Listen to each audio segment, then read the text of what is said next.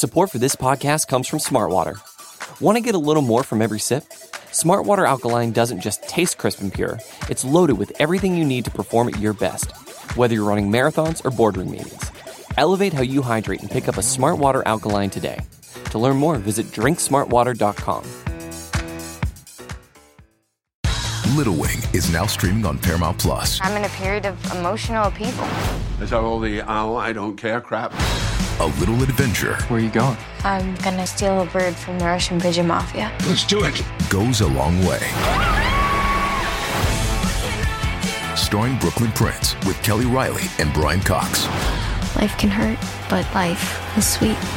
Little Wing, rated PG-13, may be inappropriate for children under 13. Now streaming exclusively on Paramount Plus.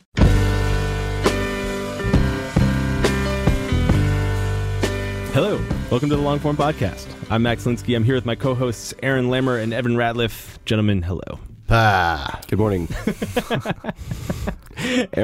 Aaron's had a tough weekend.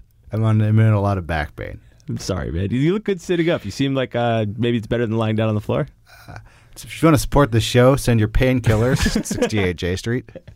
Max, who did you talk to this week? I talked to Tavi Gevinson. She's the founding editor of Rookie Magazine, which is a really, really good magazine. Yeah, it's ostensibly for young women, but it's not really. It's for all. Like it's like advice for young women that is also just generally life advice. Yeah, not just. I mean, they produce a really staggering amount of stuff. I mean, I've been following them in our new app, and they're like they're consistently like every day putting out something really good. Yeah, well, she was pretty impressive. I came away.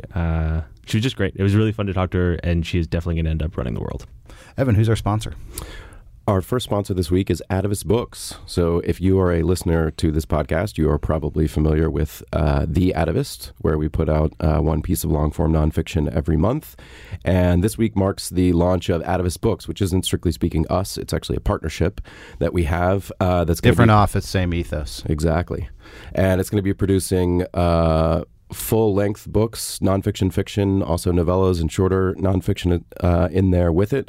And the first title is Karen Russell's Sleep Donation. Karen Russell is a wonderful novelist and also winner of a MacArthur Genius Grant. And this novella is really fun. And it's at atavist.com. It's $3.99. Sounds like a coup. Yeah, for sure. Karen Russell. If you're looking to start an email newsletter, there's simply no better way to do it than with TinyLetter. It's a simple, efficient, powerful way to reach the people that you need to stay in contact with. I subscribe to lots of them. Maybe you want to start one. If you do, send me an email and I'll pick it up. Here is Max and Tavi.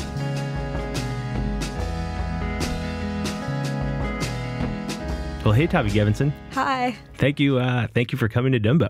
Thank you for having me. So nice to have you. I'm really excited. You are like one day into your spring break. Mm-hmm. Has it been crazy?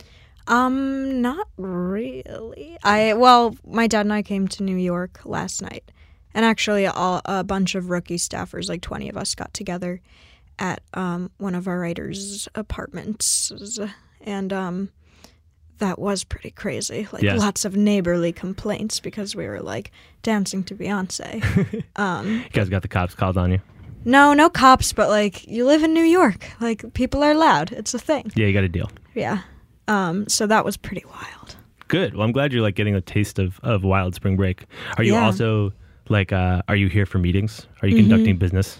Yeah, meetings. Our next book will be with Razorbill, which is an imprint of Penguin. Yeah, you just signed a deal, right? Yeah. Congrats. Thank you. That's exciting. Yeah, 3 I'm and really 4. excited. 3 and 4. Yearbooks 3 and 4. I spent a lot of time with Yearbook 2 this weekend. Yeah? I had a good time. We were going to talk about it. I got a lot of questions about Yearbook 2. Oh, I'm really excited. Yearbook 2 made me feel all kinds of feelings that I want to talk to you about. Oh, great. But here's what I want to start with. So we usually start these things and ask people like how they got their start and all that stuff. But, your version of that story is maybe more well documented than other people we've had on.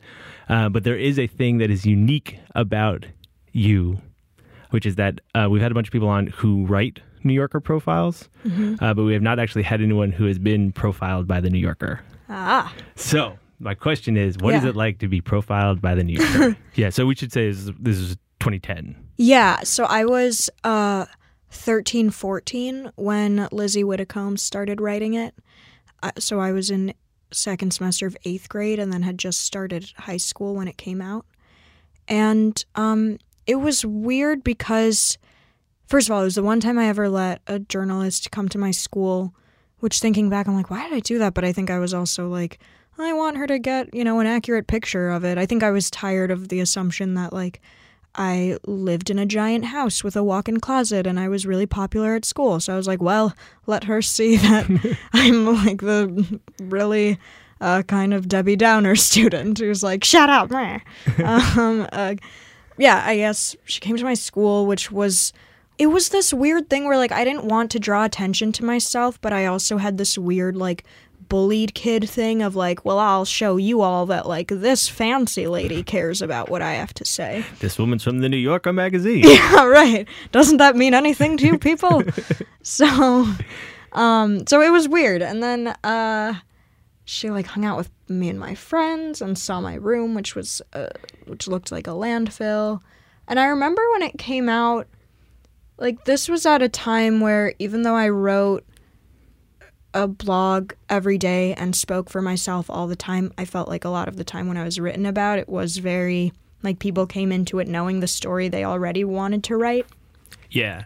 Like, I mean, I've spent a while reading a bunch of stuff this weekend, and, like, every story basically is like, here's this person. She's, like, here are a bunch of, like, commonly associated traits of an adult. Mm-hmm. Get this. She's 16. Yeah. It's like and she does homework. Yeah. Wild. Yeah. Right. And I guess, so when it came out, I was just like, oh, at least, like, finally something that is in depth. But I also remember feeling like it had been written as though I was, like, just kind of the prime example of this kind of weird thing that was happening in fashion where bloggers were becoming an authority. And I remember, maybe this was just my own, like, you can't put me in a box, but I remember feeling like, but it's so much more than that. And probably because by that point I had already, like, I had discovered Riot Girl and was writing about it and writing about feminism. And I felt like it was more in depth than what I was used to. And I was really happy about that and happy that she had just kind of, I think most people had the idea of, like, a 13-year-old with a fashion blog and like a very elaborate closet seems like a very annoying person. And I'm sure I was, but for different reasons. And so I was just glad that she was saying like her style's actually kind of creepy and she's not trying to look cute and she's interested in these designers and not just in labels and whatever. So, and I think I actually emailed her and I was like, thank you, because no one else has gotten it. But then when I looked at it more recently, I was like, I don't know. But it's really hard to know what you are like on the outside to other people. So who knows? Yeah, what's the truth, man? Right, totally. Yeah, you can look at it and you don't know that person. It's interesting that you go back and reread it. Is that like a thing that I don't know why I did that. I feel like it was maybe like last year. It must have been like 3 a.m. Yeah. Was there like something in particular you were thinking about in that article, or were you like, what was I like 4 years ago? It wouldn't have been like, what was I like? But it would have been just kind of, was this as cathartic as I remember it feeling? Did you have a really good idea of what being profiled by the New Yorker was going to entail? I mean, it was exciting to me because, like, growing up, I'm still growing up, but, growing up as a child, like, my dad submitted to the caption contest every week. So I was just like, whoa, full circle. This is awesome. Right. And I was aware that it wouldn't be obviously entirely positive. And the kind of criticisms or, some people think this, however, I was expecting those. Mm-hmm. Do you do anything in that case to like mitigate those a little bit? Like, were you aggressive about like counter programming that section of the thing? No, I mean, at that time I was not that I'm like particularly savvy now, but I am more able to predict what I think someone's that's kind of onto. what I'm asking is like, did you like, I feel like there's sometimes you read profiles in the New Yorker in particular, but in general, and like you get the clear sense that like the subject knows what the deal is. And I'm trying to figure out, I wonder whether you feel like you did. I think now that you put it that way, I think I did, because at that point, like I had not yet decided to stop reading things about me. So I was very aware of what the general takes were. So that's a decision you've now made. You don't read this stuff anymore? No, I mean, if there's a piece where I'm like kind of curious as to how it turned out because something was up with the writer or whatever, I will. But it's like if you listen to all the positive stuff, you also have to listen to, like, I feel like I have to listen to all the negative stuff, and then you kind of like lose yourself in there. And I'm not saying all of it is completely irrelevant. It's not, but there are just so many degrees of separation between like what I think, what I say or write, what I end up actually publishing, what people see, how they interpret it, what they'll go on to write, what their editor will, like, yeah. And it's not, and I don't say that in a way where like I'm being wronged all the time. That's just the nature of like communication. Right. But that's why I just can't necessarily take it all right. Well, I mean, very personally, whether it's positive or negative. Yeah, there's also just like a energy resource question, right? It's like if you're going to do all that translation, that's like actual time. That's like going to take time to process. And I'm also not. I have to live with myself every day of my life. I'm not super interested in like reading about myself. So I think at times when I do, like, I don't know what state I was in when I was like, I'm going to go back and read a New Yorker profile from when I was 13. But I think it's always in a time of maybe like vulnerability or a kind of curiosity that I wish I didn't have, or that kind of thing. But I mostly just felt like the piece, but I like that you can read this thing about me from just a few years ago, and it's like completely, to me, it feels completely different. Right. That's exciting to me. Like who you are feels different, or what the goals may be. Right. Well, if she were to write that profile now, it would be about Rookie and acting and different things. And it's interesting too. There's like, I mean, if you haven't read this stuff, I can fill you in because I just read a bunch of it. Mm-hmm. A thing that is in that article and a bunch of the kind of early stuff about you that's not in the later stuff is, for lack of a better word, there's like kind of like a hater section. Yeah, for sure. There's like a section of it that's like, some say it's a hoax. Yeah. Yeah. And like that seems like that's gone away. There's no longer the like, a bunch of people hate this shit. Yeah. Well, and I think if that profile were written now, the kind of counter hater part would not be like, this fashion editor, however, isn't buying it. It would be like, but some teenage girls don't feel this way. And I feel like that's a lot more interesting and something that as a reader I would find a lot more interesting. Well, let's talk about that moment a little bit where you did make that shift where your interests expanded a little bit and you started thinking about not just doing your own thing, but starting a magazine. How did that come about? Well, like I said, when Lizzie started writing it, I was getting interested in feminism and Riot Girl, and I had discovered Sassy Magazine. But that's another thing, is like she sat next to me as I sat on the computer writing a blog post, which was not her idea of a setup, because that would seem kind of weird, like, well, let's see if you really can write. But I think she was just like, so what do you do after school? And I was like, well, I'll do it right now. Right. And that was actually the first blog post I wrote that was like, hey, we need a magazine for teen girls. Oh, really? Yeah. Oh, wow.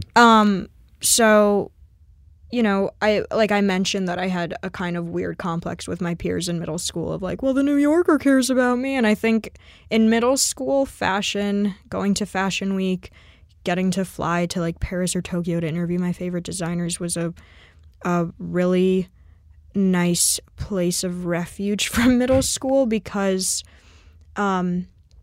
I just liked having this weird secret of like I could go to school and be bullied for what I was wearing, but then like all of these people I respected thought it was cool. And then once I got to high school and my interests were shifting, like I liked high school. I'm almost graduated. I liked high school, and I found friends and a community and like started doing plays, and I no longer felt like I needed this other world, and my interests were just kind of organically changing, and it just wasn't inspiring to me in the same way anymore. Like it wasn't, like when you look at fashion photography, there's like such a self-awareness. And I think I was just craving something that could be much more not naive, but like I remember writing about it on my blog, and I said, like, girls at my school are more inspiring to me now than what I would see in pages of a magazine or something like that. And it was true. It was just like, I think anyone who receives some kind of like a level of attention at a young age eventually starts searching for some kind of purity. Right. And like it's just, I mean, Miley Cyrus is doing it right now. Yeah. Like it just, in some way or another, it's just a thing. So I think part of that to me was like, I was starting high school, learning about feminism, felt confused about being a girl, liked Sassy Magazine, felt weird about the fashion world, thought being a teenager was really interesting and had a lot of thoughts about it, and also just kind of had that really blind, youthful confidence of like, yeah, why can't I start my own magazine? Yeah, I mean, it is like confidence is what I was going to ask you about. Mm-hmm. I mean, could you sort of feel that growing? When you started that blog, were you like, how did your confidence evolve? How's that happen? What are the things that bring it on? Well, first of all, I think like anyone who is creative has to be a bit of a narcissist, or to share it, because you're saying like what I have to say is interesting and you should be interested in it. Right. And I don't think it's like a bad kind of narcissism. I think it's necessary, because if we didn't have that, like no one would share anything. Right. And I think that to get stuff done, you have to have that. Like my friend Kate, she never like wanted to be a fashion designer, but when she was in high school, she has this story about how she never went to class because she was like a huge slacker. And so one day, like, she finally went to class. She looked over and some girl had a magazine and Kate Moss was on the cover, and she was like, yeah, I could probably be a model. And then she like looked over at the bulletin board and it was like all the like Pulitzer Prize winners, and she was like, I could probably win one of those. And then she just like got bored of the class and walked out. And I feel like you kind of just have to have that. I think I just always, it was almost unhealthy, like really trusted my own opinion way more than other people's. And I think it's maybe good to, at age 12 or whatever, feel that really extremely and then let it level out as you become a real person. You've gotten a little bit more interested in other people's tastes? Yeah. But at the time, I was just really like angry at everything and rebellious. And so if people didn't like my outfit, or if like a journalist thought I was a phony, I was just kind of like, well, all the haters are my motivators. Like, I don't know. I mean, at times I'm, of course, like really loathing of the part of me that can be that confident, just because it can get in the way of like being rational, or Yeah, but I mean, the other side of the like that coin is like or like somewhat irrational ambition. It's like you can't do anything on like a really large scale if you're not like kind of self-deceivingly ambitious. Yeah, no, you have to be kind of a megalomaniac. And I think as long as you are able to like be realistic about it, like when I sit down to write, I feel like writing is like a little bit of vomiting and then mostly editing. Like I just sit down and try to get it all out, and the first draft is just, vomit.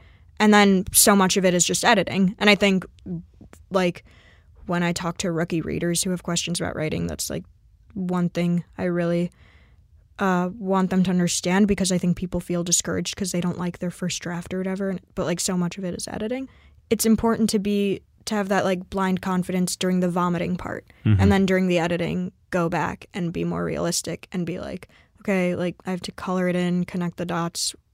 Will people be able to read my mind? No, this has to be more clear, or this is too much and this is too apologetic and stuff like that. Hey, it's Max. Going to pause things for just a second, tell you a little bit about our sponsor this week. The brand new Atavist Books just launched, and their first book is by Karen Russell. You know Karen Russell. She wrote Swamplandia. You might also know her. She wrote this incredible piece for GQ in 2012 about a one-eyed matador. It was like on our best of the year list. It's great. Anyway, she's back new book. It's actually a novella. It's called Sleep Donation, and it's only available as an ebook. The story explores a world suffering this insomnia epidemic, and it introduces you to the Slumber Corps, which is an organization that's like urging healthy dreamers to donate their sleep to insomniacs. It's a totally crazy, creepy, great story. It's already gotten a bunch of praise. Slate said it's signature Russell, and they declared her, yes, a genius. Amazon named it a book of the month. New Yorker said it's a book to watch out for. Go read it now. Sleep Donation. It's $3.99 at atavist.com. It's $3.99 atavist.com. You can get it there. You can get it at your ebook retailer of choice, but really do go read it. It's fantastic. Let's get back to Tavi. When you were first doing the blog, like I'm interested in both the ambition of like the early blog and whether it was like really important to you that it get read by a ton of people. Oh. And also, were you like actually actively editing your writing when you were, just starting out? It didn't occur to me that a lot of people would read it because when I started my blog, the only people who read fashion blogs were other fashion bloggers. And it was just like this community of young women and teenagers, and I wanted to be a part of that. But once the attention did come in, I was surprised at my own reaction, probably because like when you're little, everyone is like, I want to be a movie star. Like that's just what everyone, I mean, maybe not, but I feel like when you're little, that just seems like the coolest thing. And then once I was actually like 12 and this stuff started happening, obviously, it wasn't the same as being a movie star, but it just made me feel really like watched and uncomfortable. And again, I felt like a lot of it wasn't really understanding of what I was doing. And it was just weird. It's weird to have memories of like being 12 and staring at a computer and reading about myself, like something that like an adult wrote. Right. That's like kind of snarky. Like that's weird. And so for me, it was nice to feel like I found a community, and like some of those people would comment for years and years, and I like still am in touch with them now. But then there was this other side of it where I just felt like these people had kind of like were looking at it under a microscope, and they weren't part of this world, and they weren't really invited, but they were trying to report back to like, the readers of The Guardian or whatever on what was actually going on, and it made me uncomfortable. So like you seem particularly thoughtful and interested in evolution and how anyone evolves as a person. And reading your stuff, you end up thinking about yourself and all these things, and that's part of why what you do is successful. I think is like a very relatable thing. But how do you think knowing people were watching affected your evolution? Knowing that you were under a microscope, knowing that there were adults from The Guardian or whatever, paying attention. How does that affect how you evolve? How does that affect how you get from there to here? I think I would try at times to be more, just to make jokes that were less weird or seem less maybe precocious, or like probably internalized some of those criticisms from like adults on the comment section of The Guardian. But then every time I did, I think I had, like those faithful readers who were like, what are you doing? You were fine. And I think it's also, you realize that you can't please everyone. And let's talk about Rookie. Okay. It's really great. It's like what you're doing is great. How's being a boss? It's cool. I don't fully feel like a boss. I mean, I feel like a boss overall in my life, but like I work with Anahid, our editorial director, and then Lauren, who's our business or our managing editor. Well, maybe I'm just saying this because I had meetings with them today, and it just feels very collaborative and not the idea I have of a boss, which is like standing at the end of a conference table, like Wolf of Wall Street style, right, and like firing people and pointing left and right. Well, it's true that you don't have like a lot of personal experience with bosses. Yeah, I mean it. Yeah, I don't. I mean, teachers and parents have been like the boss figures in my life. Yeah. Bosses and boss figures are very different in my experience. It's true. No, it's true. I guess I like it because I like knowing that I'm in control. And that's one reason why, we almost went with this publisher, that like online publishers. And then we decided to be independent instead. Yeah. What happened there? How'd that happen? Well, Anahid's husband, Ira Glass, who runs This American Life. He started This American Life like without a lawyer. Like, he went through all the contracts himself, all of this. So he was really adamant about making sure we understood what was going on.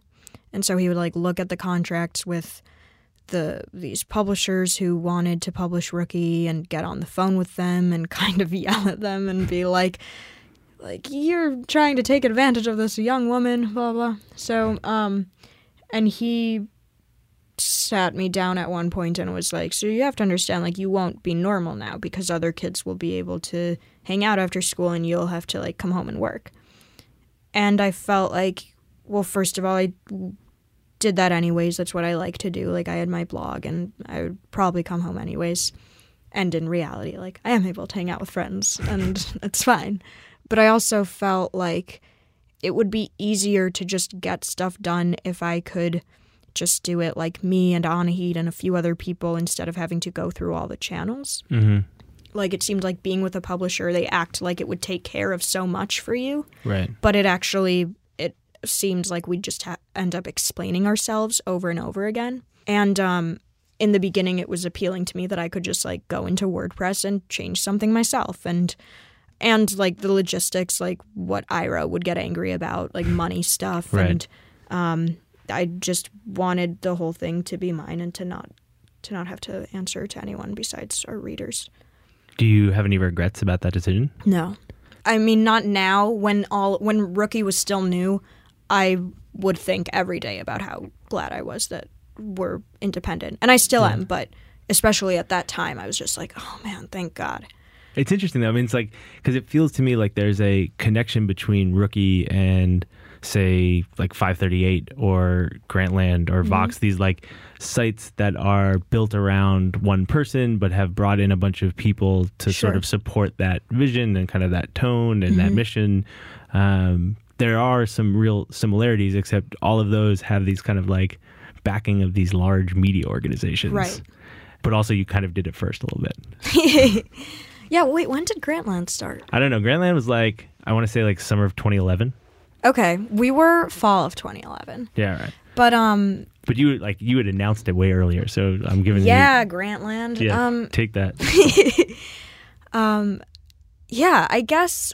I mean, one goal for me, like, I'm aware that my story is catchy and helps bring in a lot of eyeballs, but the goal is to get to a place where Rookie is not necessarily synonymous with my name, and I'm always happy when we have readers who like aren't fully aware of the person who's behind it, or they just stumbled upon it and found it and related to it. And how do you do that dance? Like, how do you both like take advantage of the catchiness and stay away from the catchiness? I guess because I take advantage of it when it's something like I'll promote our book on late night TV and I'm aware that it's interesting to see like a teenage girl palling around with Jimmy Fallon.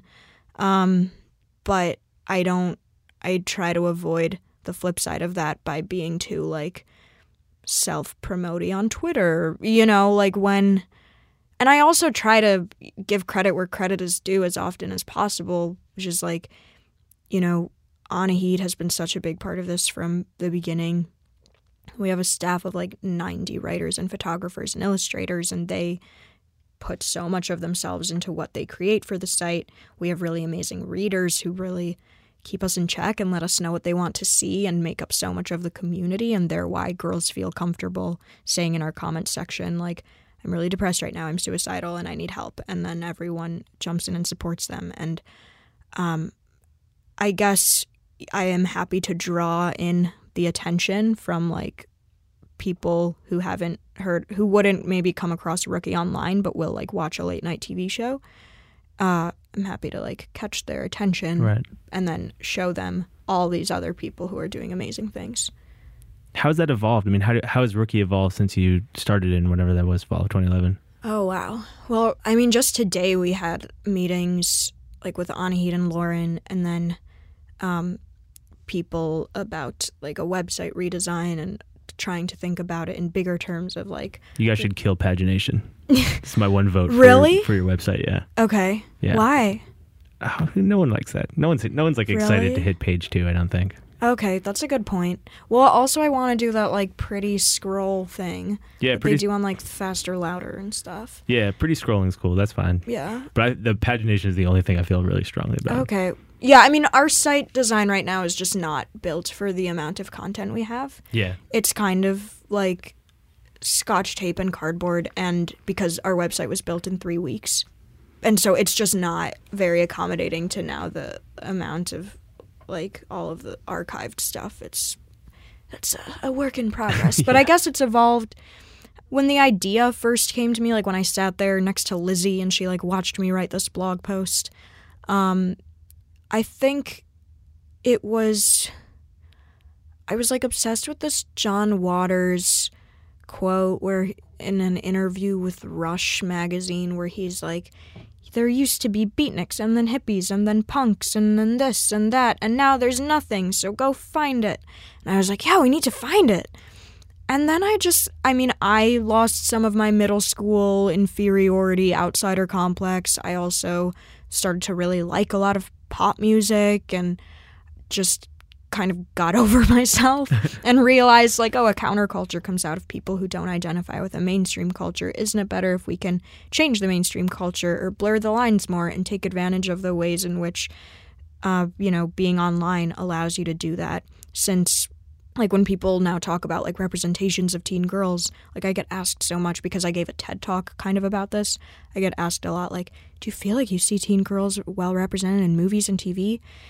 And no, but I also don't think it's maybe as important as it used to be because now people turn to so many other places for the media they take in and the culture they take in. So I guess one difference that's been very instructive is that in the beginning I was like, yeah, I'm going to like round up all these cool girls I follow on Tumblr and we're going to start a revolution. And then I was like, why don't we just make stuff that's good and that is accessible and that doesn't make people feel like they can't be part of our clubhouse? And yeah, and I think that's a lot nicer. Do you think that the clubhouse extends beyond teenage girls? Yeah, I hear a lot from women in like their 20s and 30s. I like it because it's never like it brings me back to it lets me relive the glory of high school. It's more like, this is stuff I still deal with. Yeah, I mean, a lot of the stuff in there is not really like teen advice. It's like life advice. Yeah. It relates if you're like willing to go there, I think. For sure. And I think, it's not like it isn't so much of the current film and, there's Lena Dunham. So much about being in your 20s is about feeling the way that I think teenagers feel. So I just don't think you get to a point in your life where, like, you're done growing or whatever. And I also think that if we try to think too much about getting through to the teens, then you just start to feel like a cheesy person at the head of a conference room table where you're like, prom, cell phones, go! Like, and it's just not...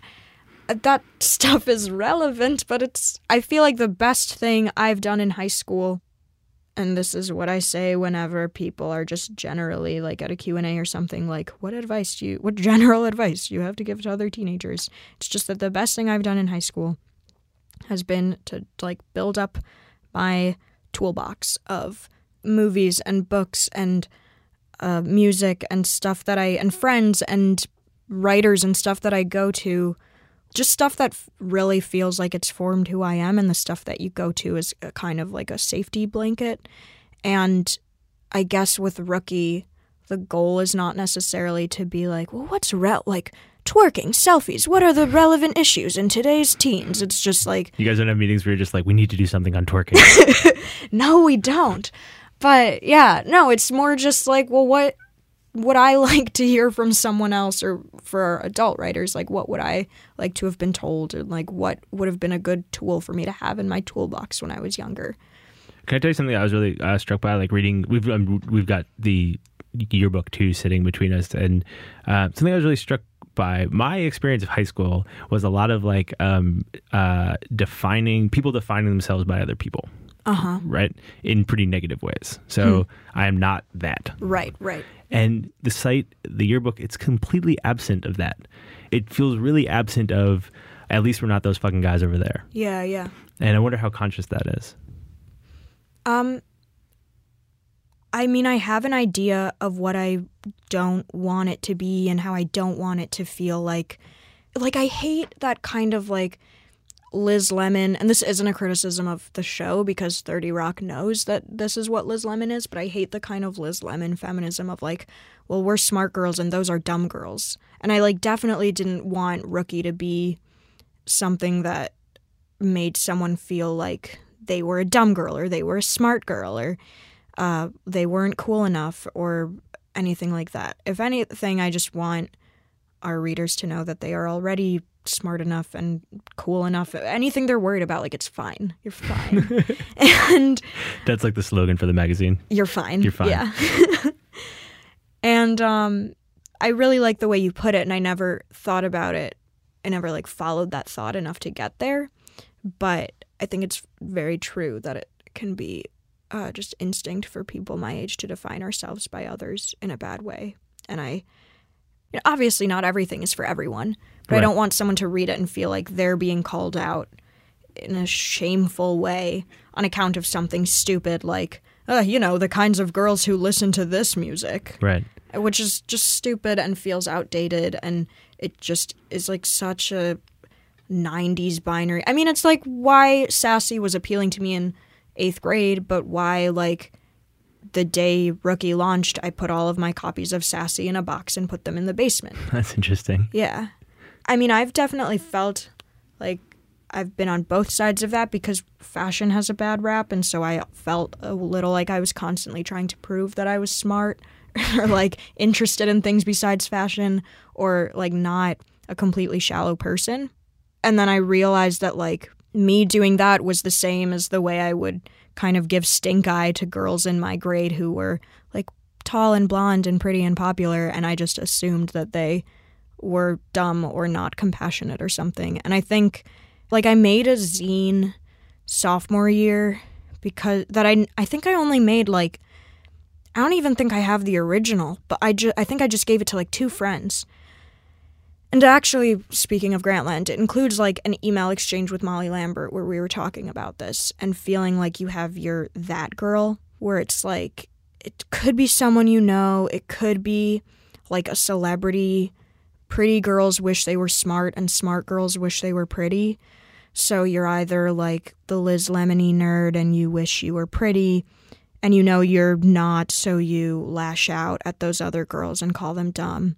Or you're the pretty girl and you are tired of, like, people assuming you're dumb or only wanting to be your friend because they're pretty, and so you wish you were more smart and more interesting. And it's like I would hang out with a friend who was an actress, and we would be in a situation where, like, I would feel like, I wish I was more the, like, young ingenue. But then someone would be able to talk to me about music, and she would seem kind of like, I wish I was able to talk about culture.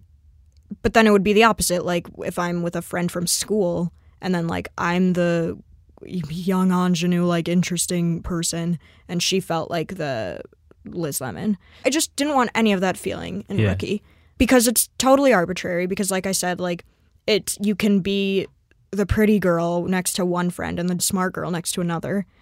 But it's also just unhealthy. Like, I guess another way that we try to not do the thing of, like, defining yourself by other people is we just really want our readers to like what they like. Right. And not necessarily go by, like, what's okay to like. What do people who are like me find appealing about this kind of music or book or whatever? Yeah, I mean, the pseudo slogan can't be you're okay, like, parentheses, except for you.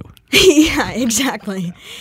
This is more like living in public and growing up in public stuff, but it's not an experience I have, so I'm pretty interested in it. I wonder, like, when you are writing so much and so publicly, and you know a bunch of people are going to read it, well, what do you keep for yourself? Like, what stays private? What part of you don't people know about?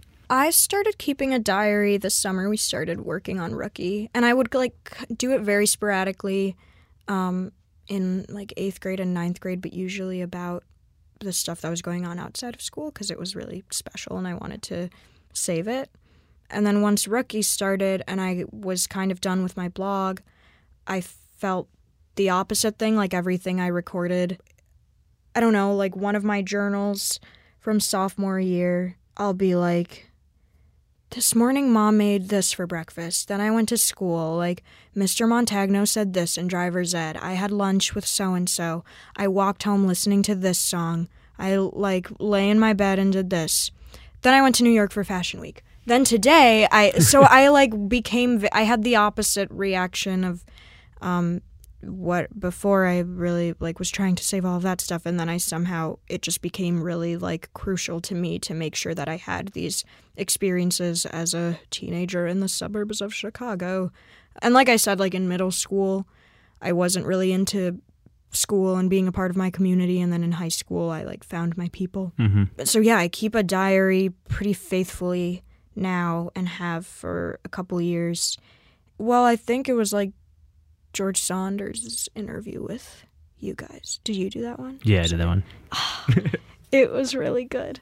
You had asked about, like, the morals in his stories, and if they were, like, what he believes, and he was like, well, the more comfortable I've become with myself, the smaller the gap has gotten between my beliefs and then the beliefs that are in my writing, or something like that. Yeah, we were talking about the gap between, like, the way you live your life and the values you espouse, and how that gap translates to your work, basically. Right. How you doing on that? I'm okay. I do think that's, like, informed a lot of how I dress nowadays, because when I was really into fashion, I wore, like, a lot of crazy stuff. And now I thought I was being not original, but I thought this was, like, a personal epiphany, but now I found out it's a new wave of dressing called normcore. I feel like just to keep in line with every piece that's ever been written about you, I should be like, Tavi is wearing a blue V-neck sweater. Yeah, right. She picks at her salad. Yeah, anyways. Well, the Saunders thing, tangent, but it just reminded me of, like, how I feel about how I dress now, because some people who started reading my blog when I was, like, 12 will say now, like, your style's become much more boring and you just, like, want to look attractive now and you've sold out. And I just feel like, no, I'm just, like, more comfortable with myself now, and I don't feel the need to, like, make a spectacle or, make a statement with what I wear or do something that really subverts people. Like, I just want to kind of wear jeans and then have people focus on what I have to say instead. But we were talking about saving stuff for yourself. Yeah, so my diaries, I don't know if this is a common experience, but I think when you start writing a diary, like, part of you is still writing as if you're expecting someone to find it. And it's really hard to get rid of that. And I think just repetition helped me get rid of it. And I felt it especially because, like, that was my experience with what I would share with the world from ages, like, 12 to 15.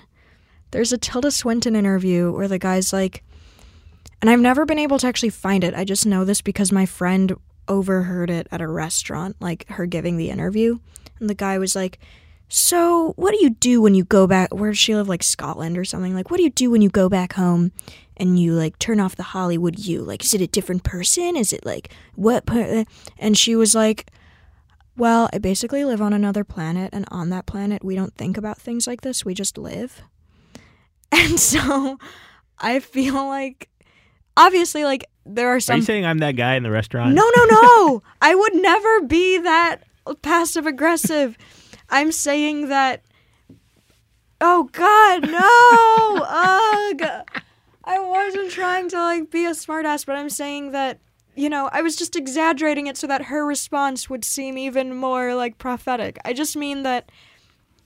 I guess I understand, like, why my dad is like, why do you young people have to share things on the internet? But I also, in my own life, in the life of Tilda, Miley, George, feel like I'm me all the time. I don't really feel like I have a lot to hide. It seems like on Rookie, you're doing, like, you've got your essay every month, and you guys are doing every month on a theme. Mm-hmm. But a lot of what you're doing is interviews. Yeah. And I'm interested in your approach to those, and why you'd rather do an interview than, like, write a profile of somebody. Right. I think part of it is like I interviewed Lorde for January, and music writers and her fans alike were saying, like, this is the best Lorde interview.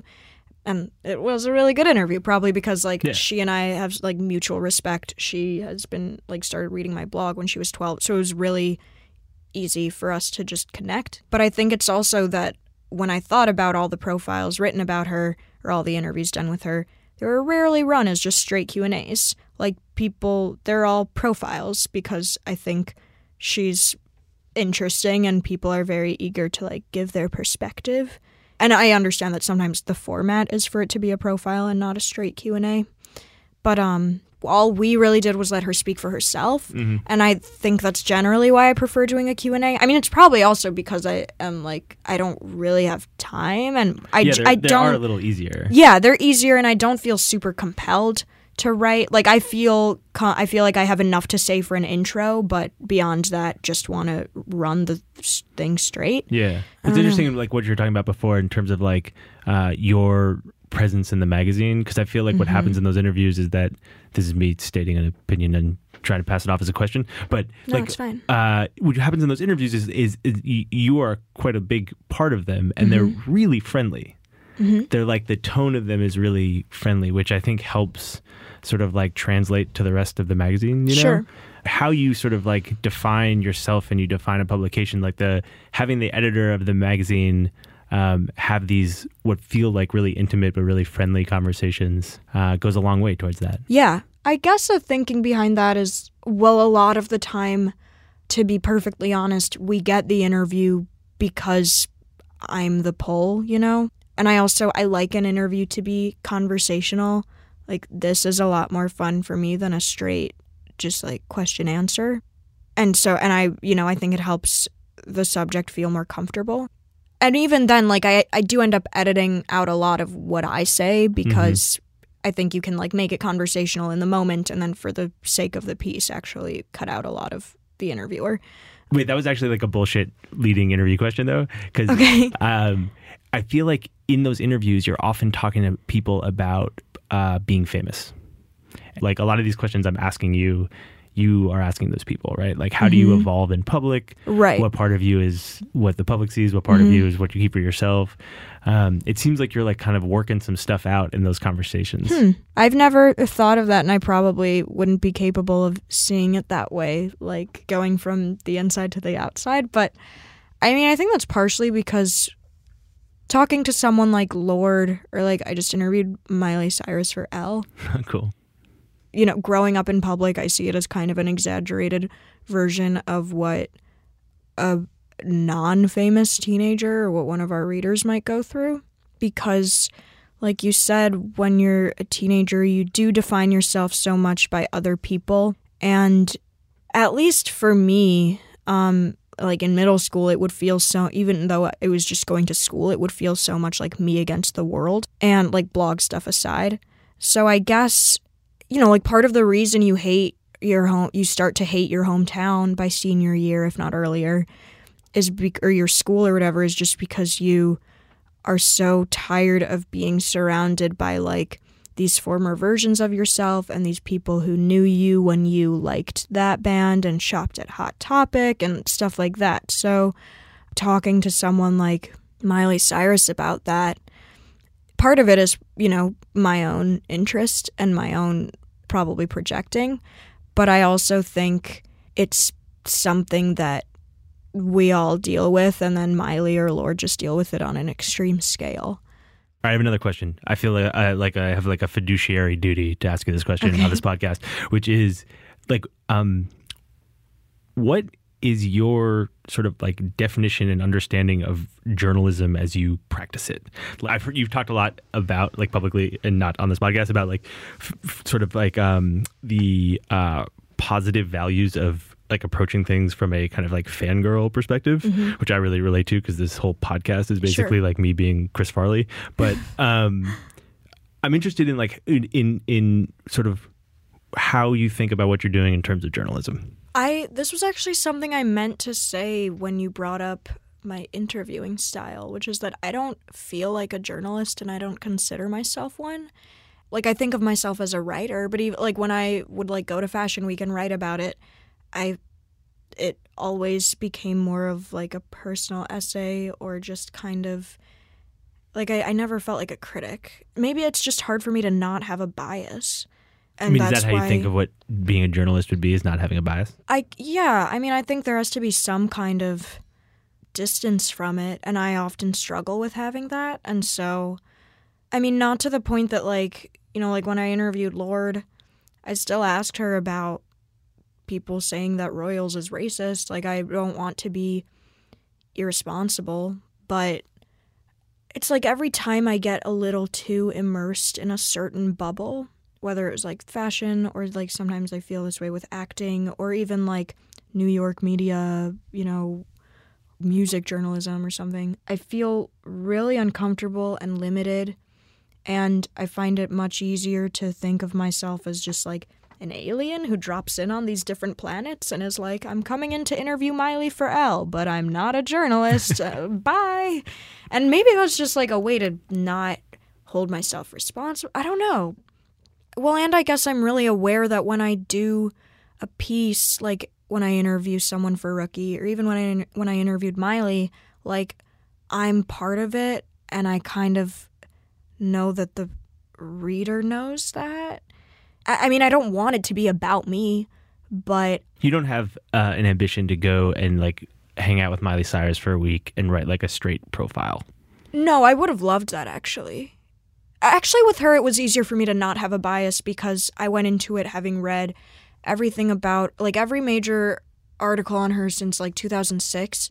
Like, when I came back from the trip, I was like, I wish I could just write a full thing. Like, maybe I'll pitch to, like, 33 1/3. And then when it actually came to writing it, I was like, you know what? I actually don't fully know how I feel about all of this yet, so I'm fine with it being a straight Q&A.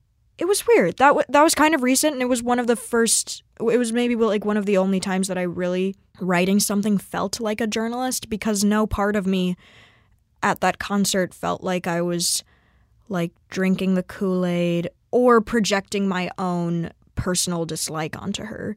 But if it was like, you know, Lorde or Taylor Swift or Beyonce, like someone I really love and whose music has been important to me, it would have been a much different story. But I also feel like I don't have to be, you know, unbiased or whatever. Elle wouldn't ask me to write it if they didn't want it to be me. And like I started by saying, like, I was 8 years old when Hannah Montana started. I was a senior in high school when she gave her VMAs performance. And that is instructive to the piece because everyone is so worried about how young women are, like, you know, internalizing all of the messages of Miley Cyrus. And so I thought I would speak as a young woman.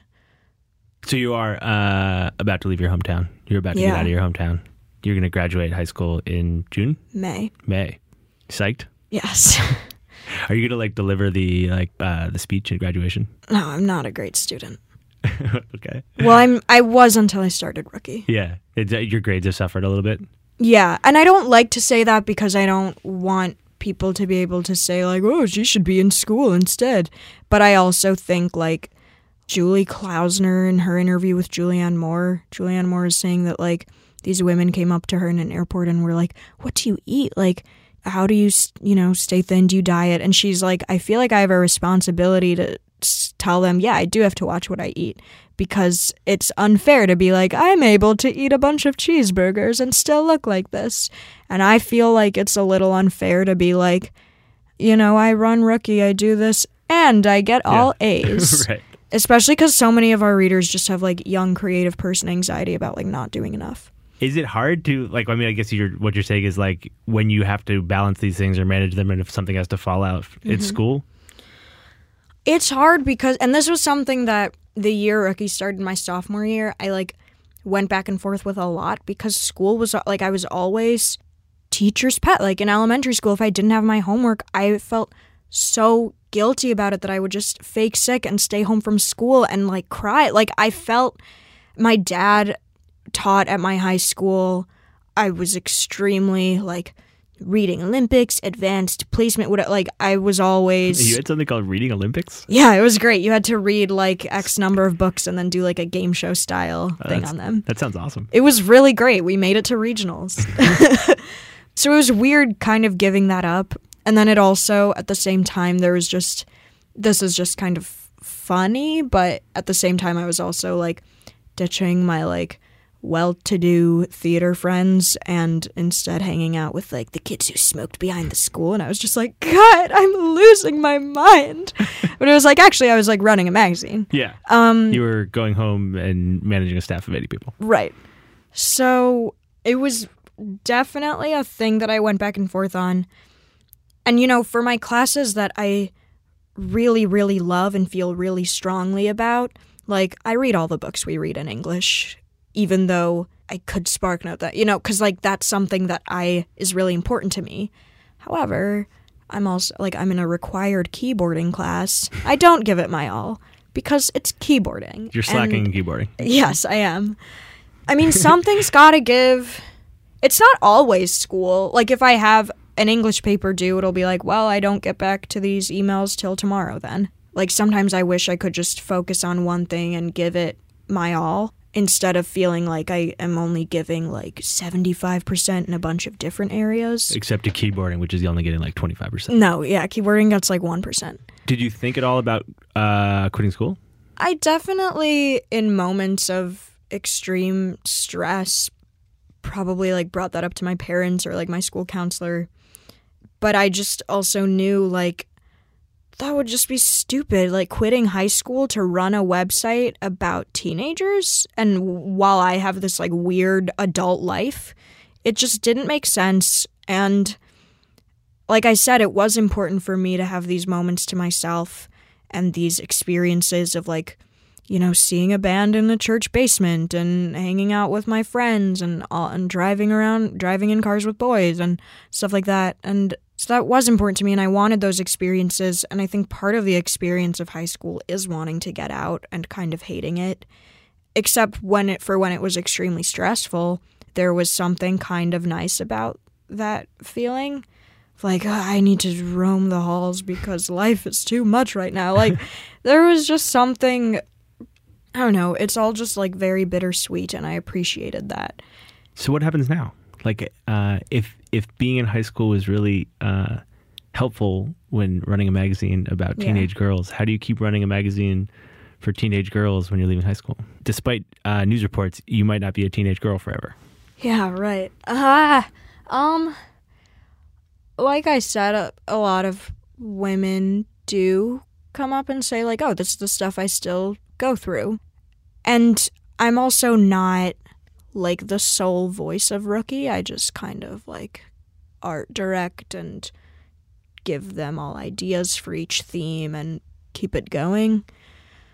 Like, I'm just thinking about making something that's good, you know, and that our readers, as much as I can know them from, like, comments and Tumblr and our events, something that they will like. 17-year-olds don't read 12-year-olds do. But Rookie, 17-year-olds read as well as 27-year-olds. And so I don't feel like our readers will, like, grow out of it. Mm-hmm. I think... But will you grow out of it? I don't think so. It's so important to... I mean, but I've also, you know, there was also a time when I, like, couldn't conceive of ever not blogging. Like... Well, once I graduate, like I move here in August, and I do want to spend a lot of time working on it full time with everyone in person. Are you gonna take a year off? I'm taking a year off, yeah. And do you know where you're gonna go? Not yet. I find out this week. Do you have like a favorite? I really am attracted to the Gallatin program at NYU. They've sponsored the podcast before, NYU. Oh, really? So if someone there may be listening. That's a good sign for them. Give me money. But I think the goal eventually is for, like I said, I'm aware that I'm a good pull for it to bring eyeballs to it, but I want it to stand on its own. I want it to have a life of its own. Some people ask if, like, the audience will shift to, like, 20-somethings once I'm a 20-something, but, like, it is its own thing. It's for teenagers. That's been established. Like, I wouldn't want to change that. But, I mean, I might oversee it from a greater distance because there are other things that I'm interested in pursuing. It doesn't feel like growing out of it. It feels like helping it grow. You know what I mean? Like... So what about for you? I mean, like, you know, you've said a couple of times that, like, your age is a pull, and that's part of the hook, and, like, that's part of why it was a story, and it was part of why your blog got noticed, and part of why people were writing New Yorker profiles and whatever. Like, how's life and your work going to change for you when that's not the story? A couple years from now, it's going to be like this person who works in media and is in their early 20s. Yeah. That's not, that's not as much of a... No, of course. As much of a thing. They won't be able to say, like, and she's only 16. They'll just be like, and she's only and like 27. you, she's 30. Right. Yeah. You should see this sensible cardigan. I don't know. I guess people will have to think of something else to write about. Like, I feel confident in the direction as Rookie is going in. I feel confident about the stuff I'm doing outside of it. And this is part of why, like, I have a page in my journal that's like, you are going to college. You are going to get a formal education. You need, like, the foundation of knowledge that, like, living in New York and doing all this cool other stuff will actually not give you, because eventually, it, like, won't be interesting that I'm 25 and I want to be an actually, like, well-informed person. Not that I think you need a formal education to be smart, but, like, if that opportunity is at my disposal, I should take it. Do you see yourself living a more public life or a less public life? I don't know. This is, like, partially the George Saunders thing and partially Miley Cyrus, which when I interviewed her, she said... How can we get those two people in a room? Yeah, oh my gosh. When I interviewed her, I was like, everything you are experimenting with, like sex, drugs, totally normal for people your age, my age, but what did it ever occur to you to do it in private? Like, what does it mean for you for this to be part of your music and your public image? And she was like, well, there have been paparazzi outside my house since I was 14, so there's no public-private for me. I have never thought about it that way. So for her, she's just her all the time. And although my, level of publicness was never anything near that, I have kind of, like, since the age of 12 or whatever, kind of just felt like me all the time. And so it feels somewhat irrelevant, more public, more, like, I don't know what it'll look like in the next few years, but I don't know if all of that makes sense. I think what you're saying is, like, I'm okay. Yeah. You're okay. You're okay. Fine. Except for you. Except for you, Blondie. Yeah. Tavi, thank you so much. Thank you for taking the time. I really appreciate it. I had such a good time. Okay, the end. That was great. Thanks. I mean, thank you.